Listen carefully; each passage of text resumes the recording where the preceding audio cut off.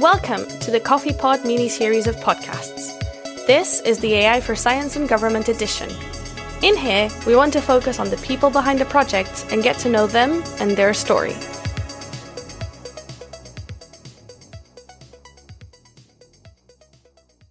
Hi everyone, welcome to another episode of the Coffee Pod, and I am very happy to today say welcome to Tom Andersson that works between the Turing and the British Antarctic Survey, which is really cool. So hi Tom. Hi B, thanks for the invite. Oh no, it's our pleasure to have you here.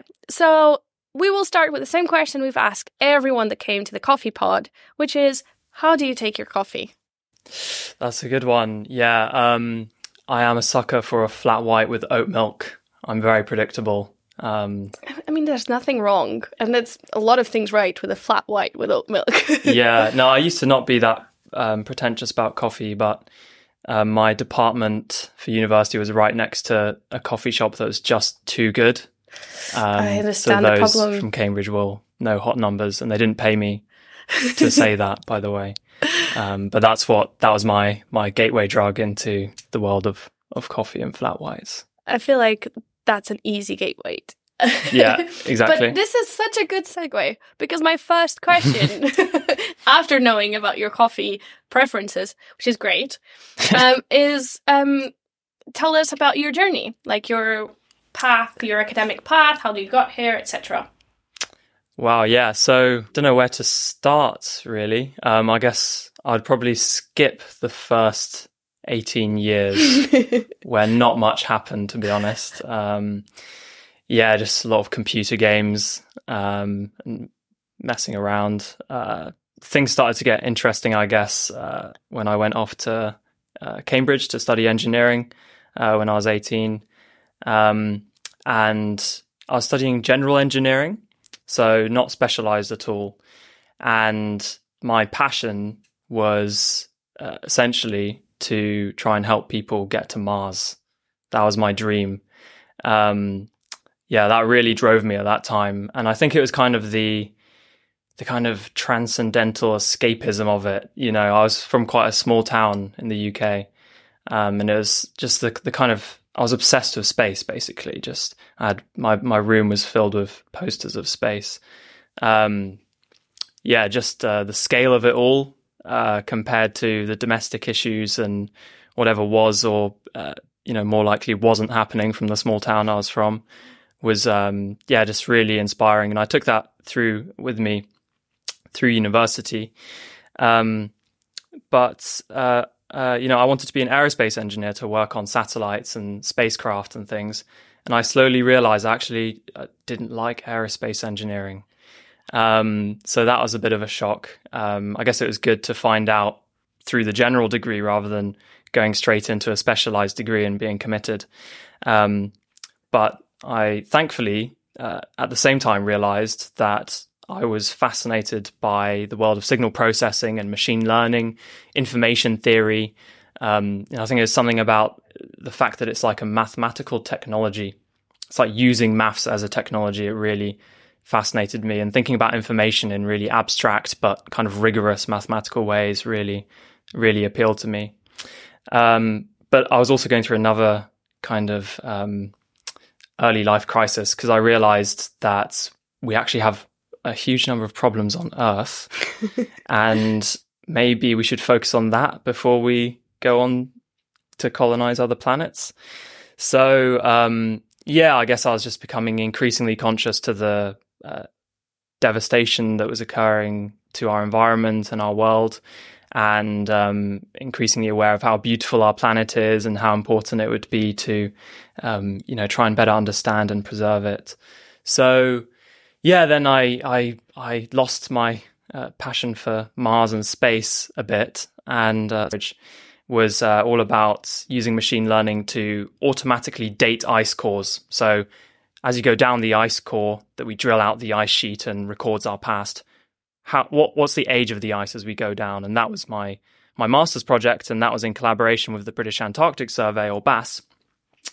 And through that, I discovered this data scientist posting that came up around the time I was looking for jobs. And I thought, I could go work for a company for the rest of my life, or I could work on something that is really, really drives me in an area that has become increasingly dominant in my values. So I applied for the job and thankfully got it. And that was about 3.5 years ago. And I've been a data scientist at BAS since then. So you're just telling us your experience about being BAS and Turing, but you've been part of the ASG. So how did you find that ASG has been in terms of your career and your journey so far?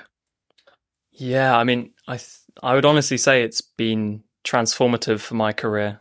The first session I came to at the Turing was this Introduction to Research Software Engineering back in December, I think, 2019. And that was my first foray into, what the Turing espouses, sustainable software practices. And that was such a good course run by James Hetherington. And I just got the sense, wow, this place is something special. And the values that it is communicating, both in terms of fostering the community within it and within ASG, but also, teaching the wider world about artificial intelligence. It's just such a cool place. And, since then, it's just been an overwhelmingly positive experience. And I've learned a lot about the importance of principled software engineering in research, because we all come into doing research writing terrible spaghetti code.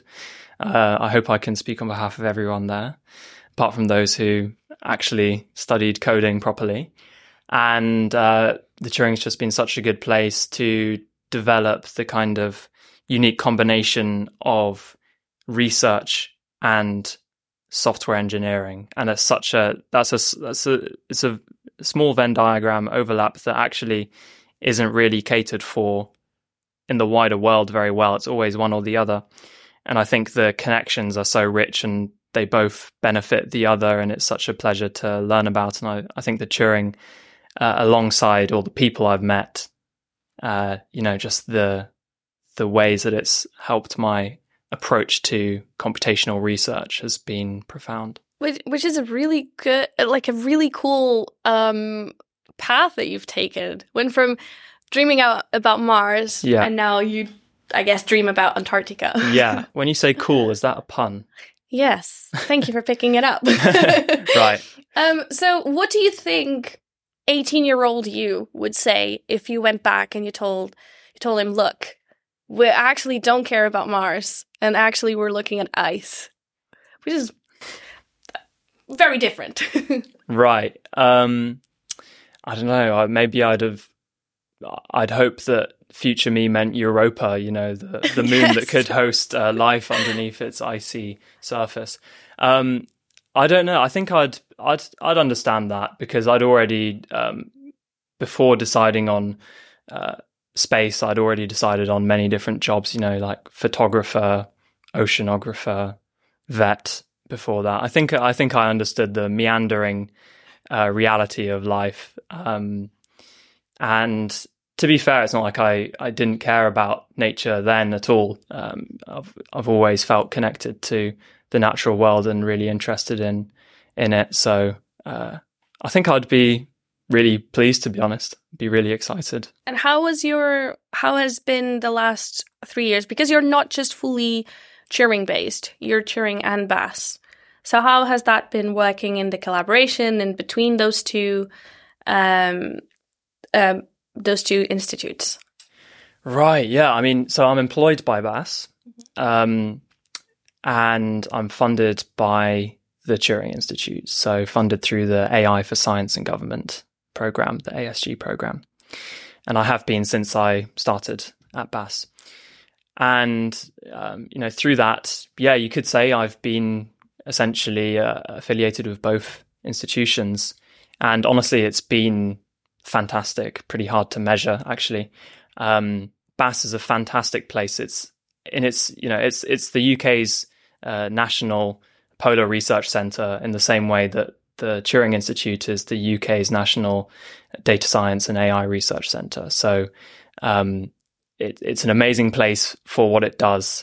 Super interdisciplinary as well. In the same way, again, that the Turing is such an interdisciplinary place with people working on all sorts of problems.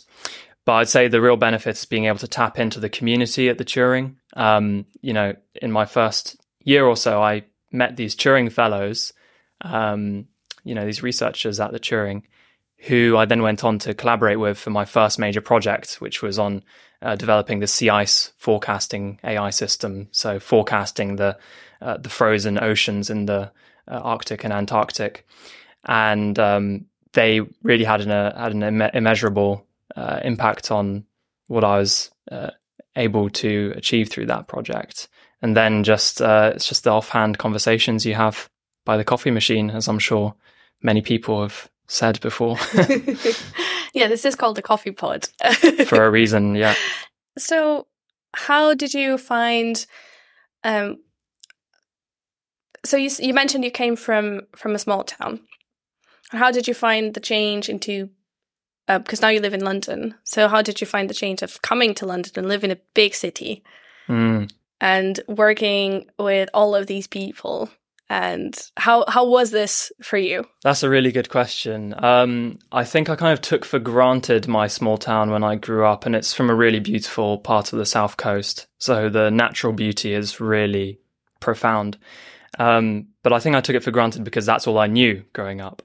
And since becoming more of a city dweller, I love cities a lot. The human element is just fantastic and really just stimulating and fantastic.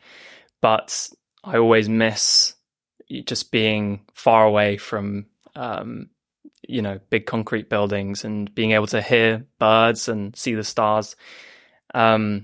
So I think it's really crucial for me, at least, to semi-regularly go out back into the countryside again. And I actually really love going home now. I think every time I go back, I just appreciate the natural beauty more and more, which is weird because I don't live there anymore. But it's just turned out like that.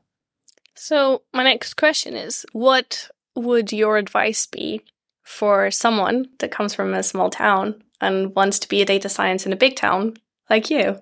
Wow, that is, a really good question.